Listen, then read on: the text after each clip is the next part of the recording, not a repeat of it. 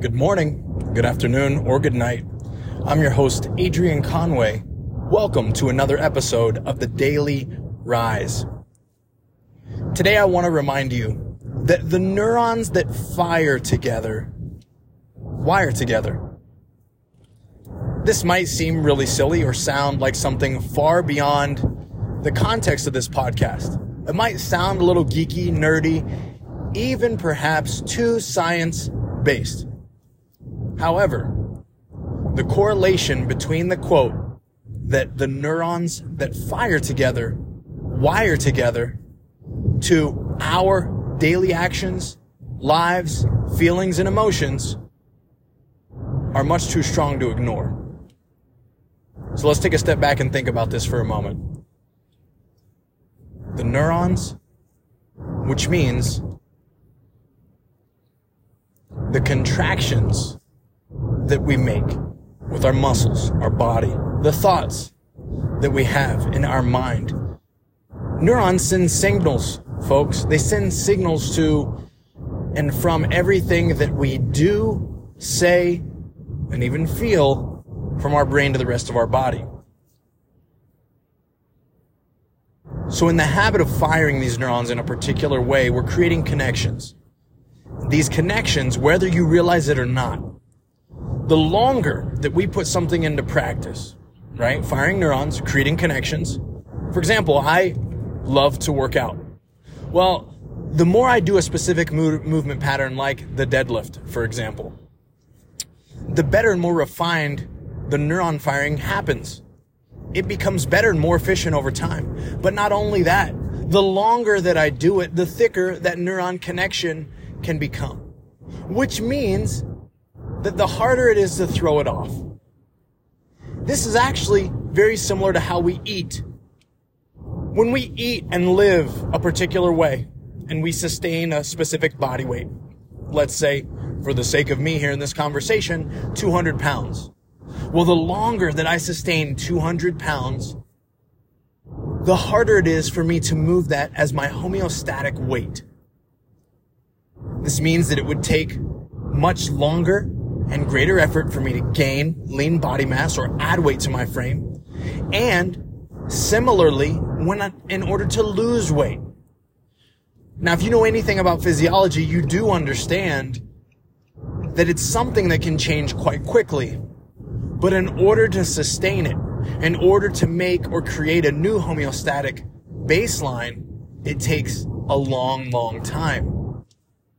This isn't just about physical adaptation. This isn't simply about working out or eating. This is about your psychology. It's about your happiness or lack thereof. It's about your self-worth, your confidence, or the lack thereof. I say this because these neural signals that we continue to fire, as mentioned earlier, become harder to break and thicker through the course of our life. Think about not the best choices that you make, but perhaps the worst. Think about the choices that you make on a day in and day out basis that may hold you back. Think about your inability to refine or create time to invest in yourself. Perhaps your lack of connection with the spiritual guidance and leadership / fulfillment that you seek.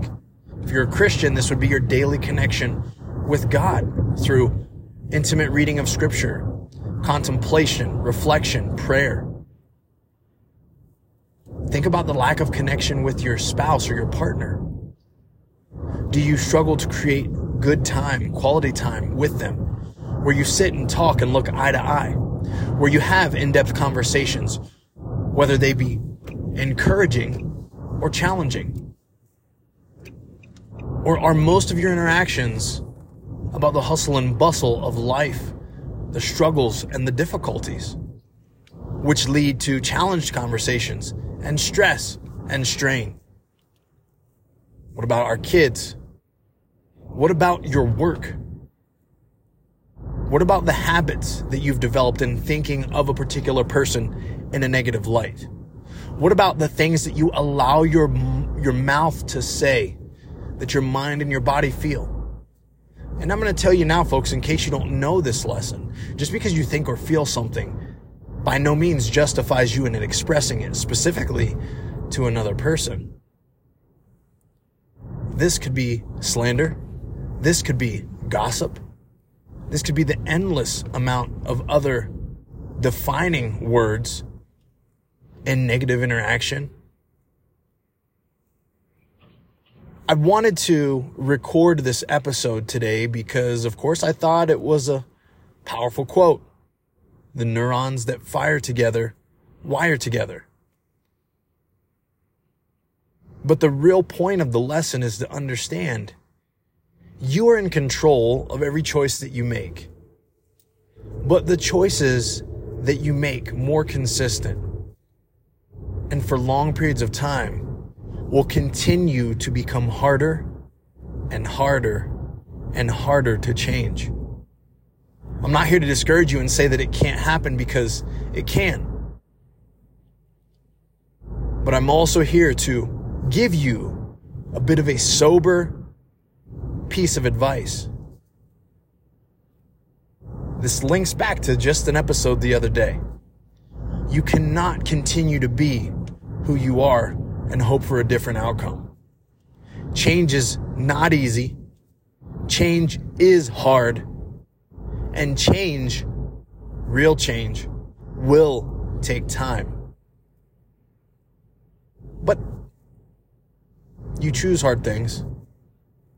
And I hope that's why you listen to this podcast.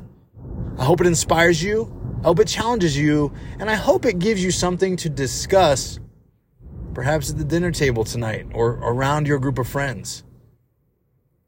How you doing with those deeper conversations about who you are versus who you want to be? Hey, if we start to tap into that, if we start to understand that all good change and all good adaptation does take time, I'm confident we can keep rising.